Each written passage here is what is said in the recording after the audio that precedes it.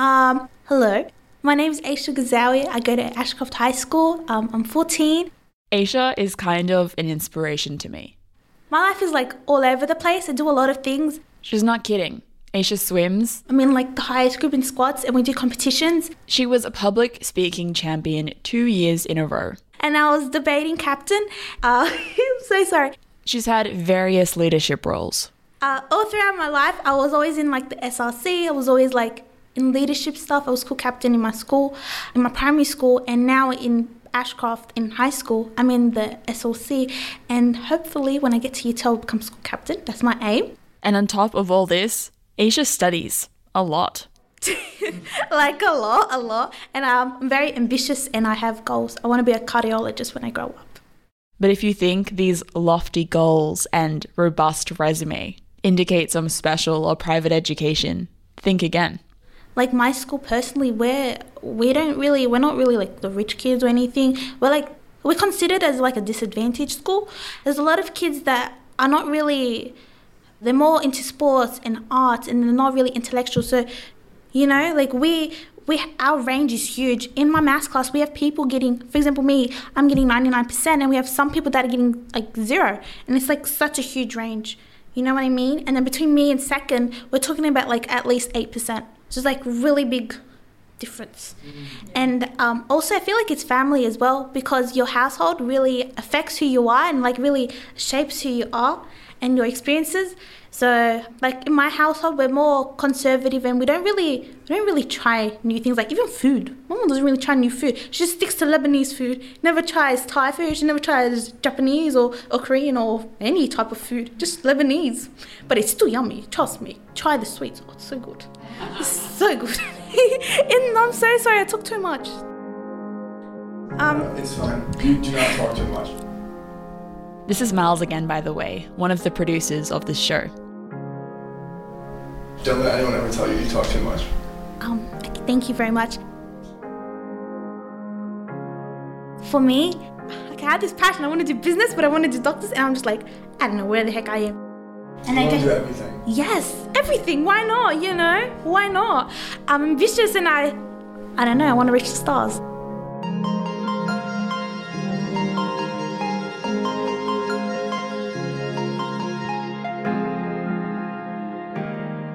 Last episode, we stood outside the school gates looking in. And from the outside, it's easy to judge a school by the appearance of its buildings. The facade looks beautiful. Its facilities. Rotten drain smell throughout the back half of the school. Its garden. Butterfly houses, turtle ponds, all sorts of things. Even its students. Because it's full of druggies. People will sell you stuff and all sorts of weird and wonderful things you got told. If you haven't listened to episode 1 yet, I recommend you go back and do so. It's not essential, but it'll give some great context for what's to come. This episode, we are breaking down the fence to find out what it's really like to be a student of supposedly disadvantaged schools. Our producer Nina Kopel has this story. And the story starts with Jenny. So my name's Jenny. I came from a low SES school. Low SES means low socioeconomic status. From Burong Girls High School, which is in the Bankstown area. And yeah, high school was 4 years ago. Yeah. Did you, when you were in high school, did you know that you were going to a lower socioeconomic high school? Was that something you were kind of conscious of? Not really. I knew I was in a low SES school, but that doesn't stop me from putting my own effort in.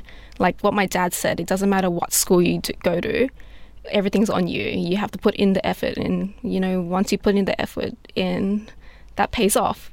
Like I said, I haven't said this, but I'm not from the most well-off family, and I think because of that, I already knew that, I have a low SES background, but that doesn't, just because of that, it shouldn't stop me from doing what I want to do. Yeah. Well, if it's okay, I might ask you, you said you come from, a family that's not as well off. Yeah.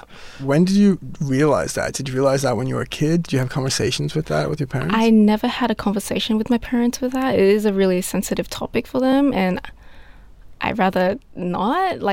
As a kid, I've seen that already, so that's why as of now, I'm slowly just helping them as well, so it's not, not too bad. Yeah.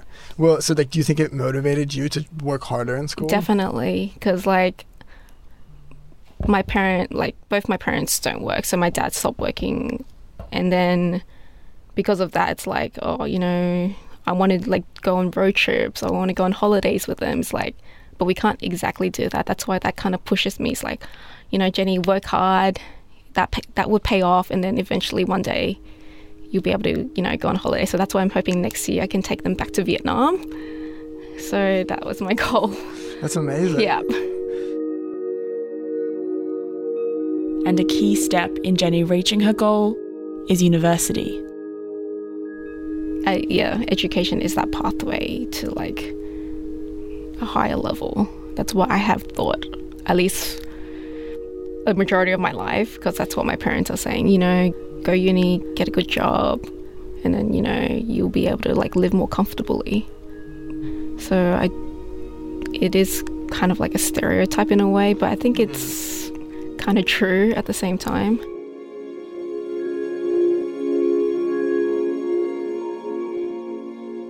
But getting in and going to university is a lot harder when no one else in your family has done it before you.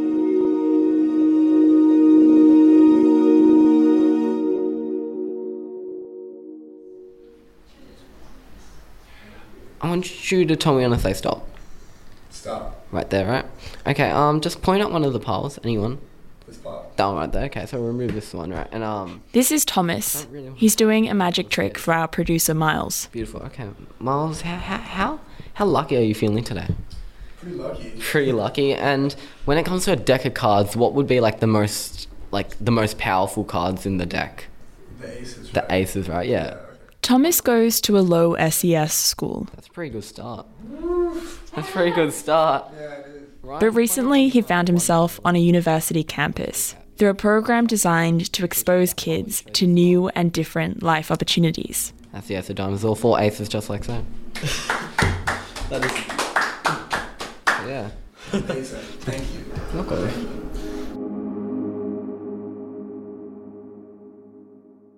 I feel like when I do magic, it's like the only thing that keeps me happy.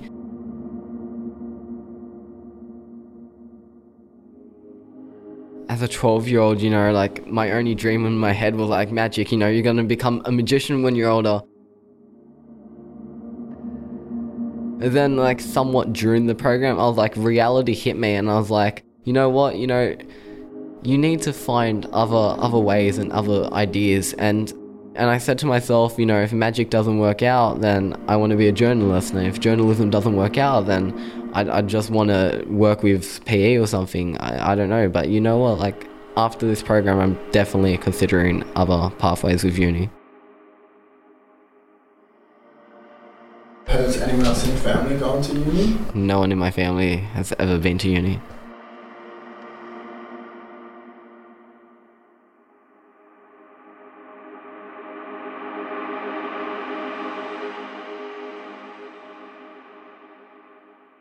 So like going back to high school, did you want to go to uni? I guess let's start there. Did I want to? Yes.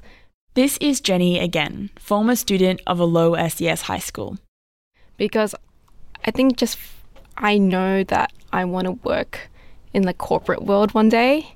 So, and I can't exactly get into that world if I didn't have a degree. But pursuing this goal was challenging at times. I was a very shy, introverted girl back in high school.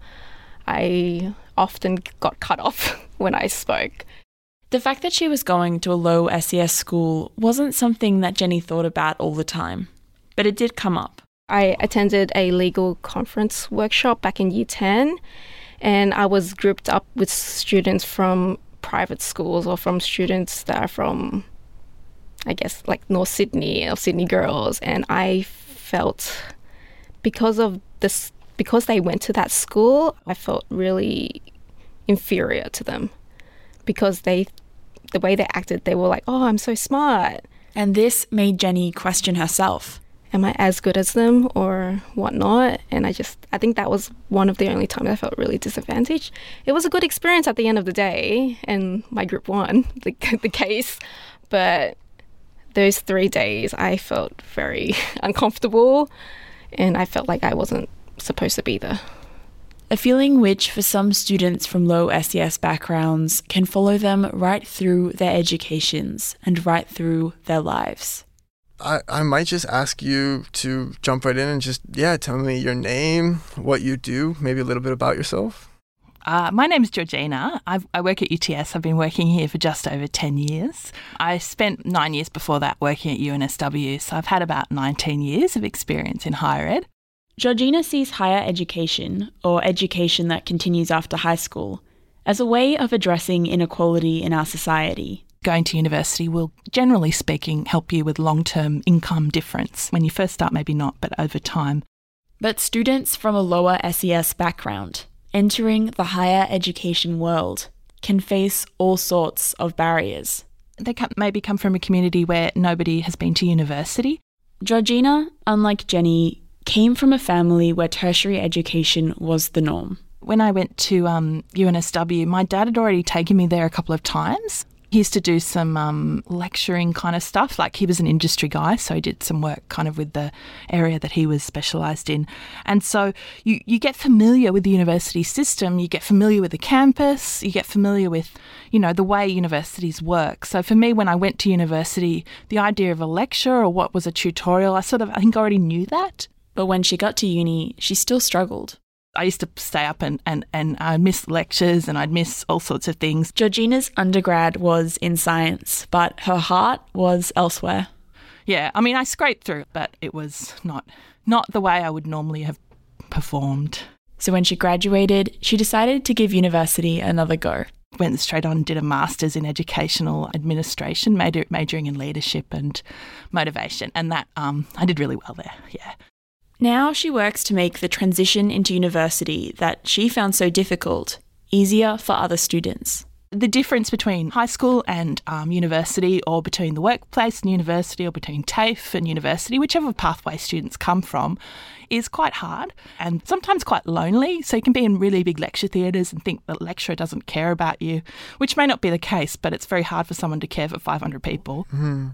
Well, tell me a little bit about UPass and what you do now. Yeah, so UPass is a peer-assisted program, and I think lots of people at university know how to help students. Like, a lot of us are really experienced at supporting students, but the reality is I'm a whole generation away from them. UPass is a non-compulsory extra class that students can go to in some subjects. The idea is to help students grasp the concepts that they really need to do well in the subject. But most importantly, in UPass, your teacher is someone just like you. That's the advantage of a peer-based program like UPass, is that students are supported by peers who are similar to them, who've just kind of gone through this idea of just doing the subject. So typically I try and hire students who are in second year, who've just done it in first year, and they know all the tricks. They've done well, but we also choose students who are lovely, basically, compassionate, kind, other person-centred. So yeah, UPass is about supporting students mainly in their first year by running study classes for those students with those leaders. And while something like this program could benefit all students, students who come from low SES backgrounds stand to gain a lot. One of the issues that sometimes students have is they might want to hire a private tutor, right? They kind of go out and they say, okay, I want someone to help support me. If you're from a low SES background, you don't have the money to do that.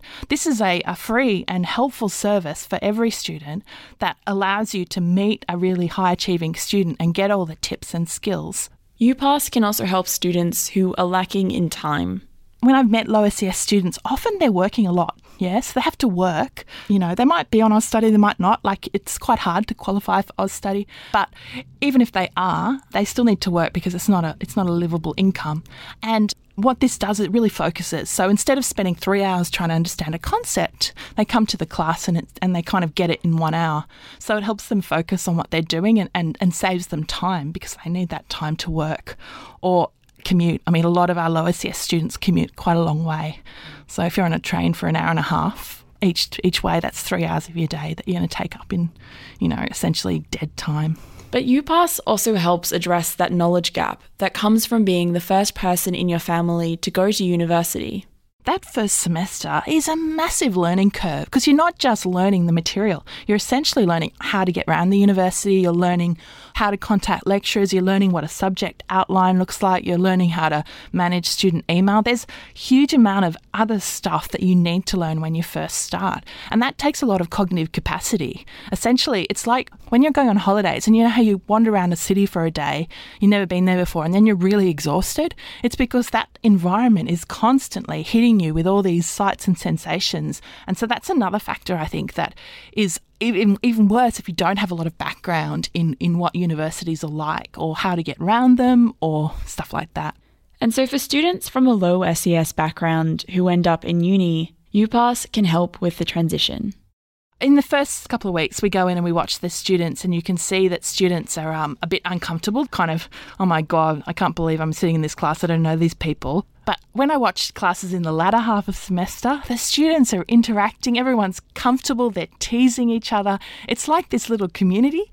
You know, they've really formed a sense that they're in this together, that they're working on it together, that, you know, the fact that they can't remember this particular formula or that particular concept, you know, everyone knows you. It's like a second home. But to go to UPass, to get into university, students have to be able to imagine themselves following that path. They might feel like they're not good enough because there are, you know, other people who come from like really prestigious schools. This is Jenny again. And because of that motivation's not there for them to even keep going forward. But Jenny didn't let herself think this way. For like my own career, I was like, okay, Jenny, you know, do these things to help build your confidence. So I became a peer support leader. I became a prefect. I attended the You at Uni summer school program. This program exposed Jenny to what uni was like well before she was thinking about applications. And yeah, and those 2 weeks were, I guess, because like it was actually students mentoring us. It's like, oh, you know, because of that, it's possible for me to go uni because they've been through what I've been through. And that kind of helped me push myself and drive me, like that motivation to go university was greater. And Jenny's drive to achieve her goals helped her find her confidence.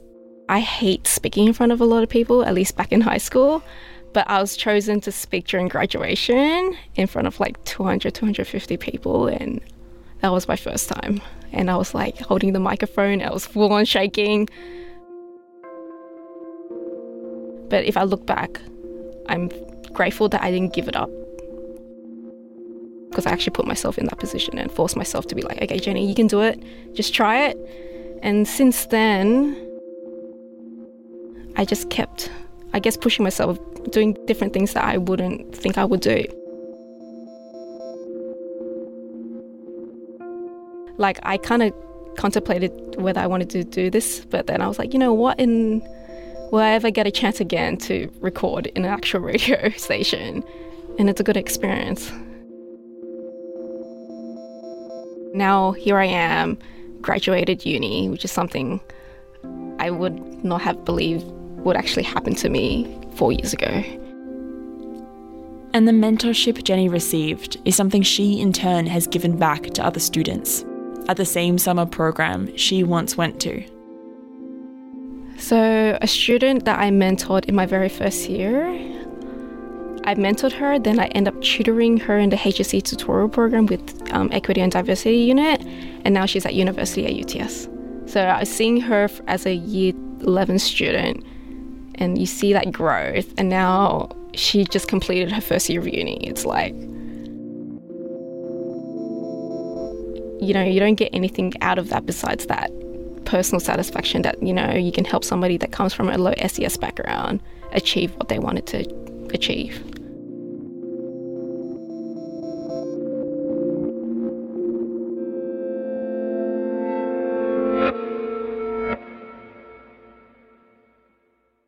Verity, what struck you about this episode? I really loved this episode because I loved the stories of the students and just their, you know, passion and drive. What I found interesting about this episode is that it confirms a lot of the research that we've done that shows, of course, that parents are really significant. Or when I say parents, I mean, you know, dominant carers or people who help people grow up, people who are looking after these kids. because both of the students, or a number of the students interviewed, talked about the role that their family played in encouraging them to work hard. And what we know is that the biggest factor in how students will perform in their education is about family. And interestingly, over 50% of the factors that we say lead to positive education outcomes is actually the home you come from. In fact, the second biggest impact factor is the quality of the teacher in the classroom, and that's only seen as representing about 30% of the outcome. So parents are incredibly important, and it doesn't matter whether these parents are rich or poor. If the parents are supporting the child, encouraging them to work hard, giving them a sense of resilience and self-belief, then this really will be the biggest impacts on how that child does in education.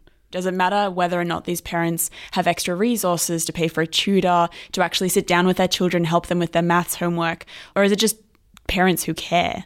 Look, I would say fundamentally it's parents who care, but at the same time you cannot deny the real structural disadvantages that people face. And really great caring parents who love you help with those structural disadvantages, but you can't say it wipes it out completely.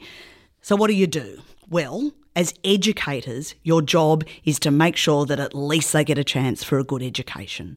So you do everything you can to provide access, and you do everything you can to provide supports for those students once they're in a learning environment, whether it's in their schooling, in primary and secondary schooling, or whether it's once they come to university as first in family.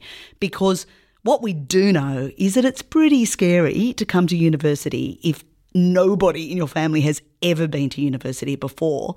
And we also know if you, like I did, arrive at university having had two parents who went to university, a lot of it seems pretty familiar to you. You talk the language of academia, really, and that is an advantage. So what we say to people is, excellent, come here, and we're also going to provide you with the supports that wrap around services that mean that you can succeed in this environment.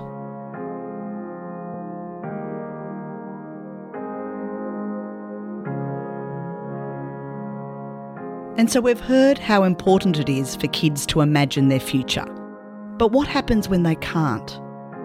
When, for whatever reason, a student has fallen between the cracks and there's no one there to catch them? Because I almost overdosed in my vice principal's office, so I was suspended for 20 days. I was pathetic. I was not worth it. Why should I even bother? Next time on All Things Equal.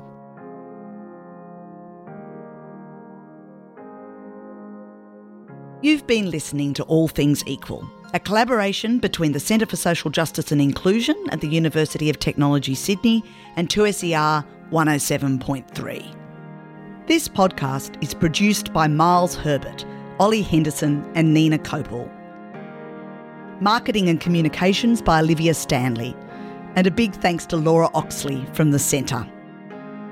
This podcast was made on Gadigal land of the Eora Nation, whose elders have been telling stories here since time immemorial. If you like the show, don't forget to hit subscribe and maybe give us a review so that other people can find us. Stay in the loop by finding us on Facebook and Twitter. I'm your host, Verity Firth. Thanks for listening.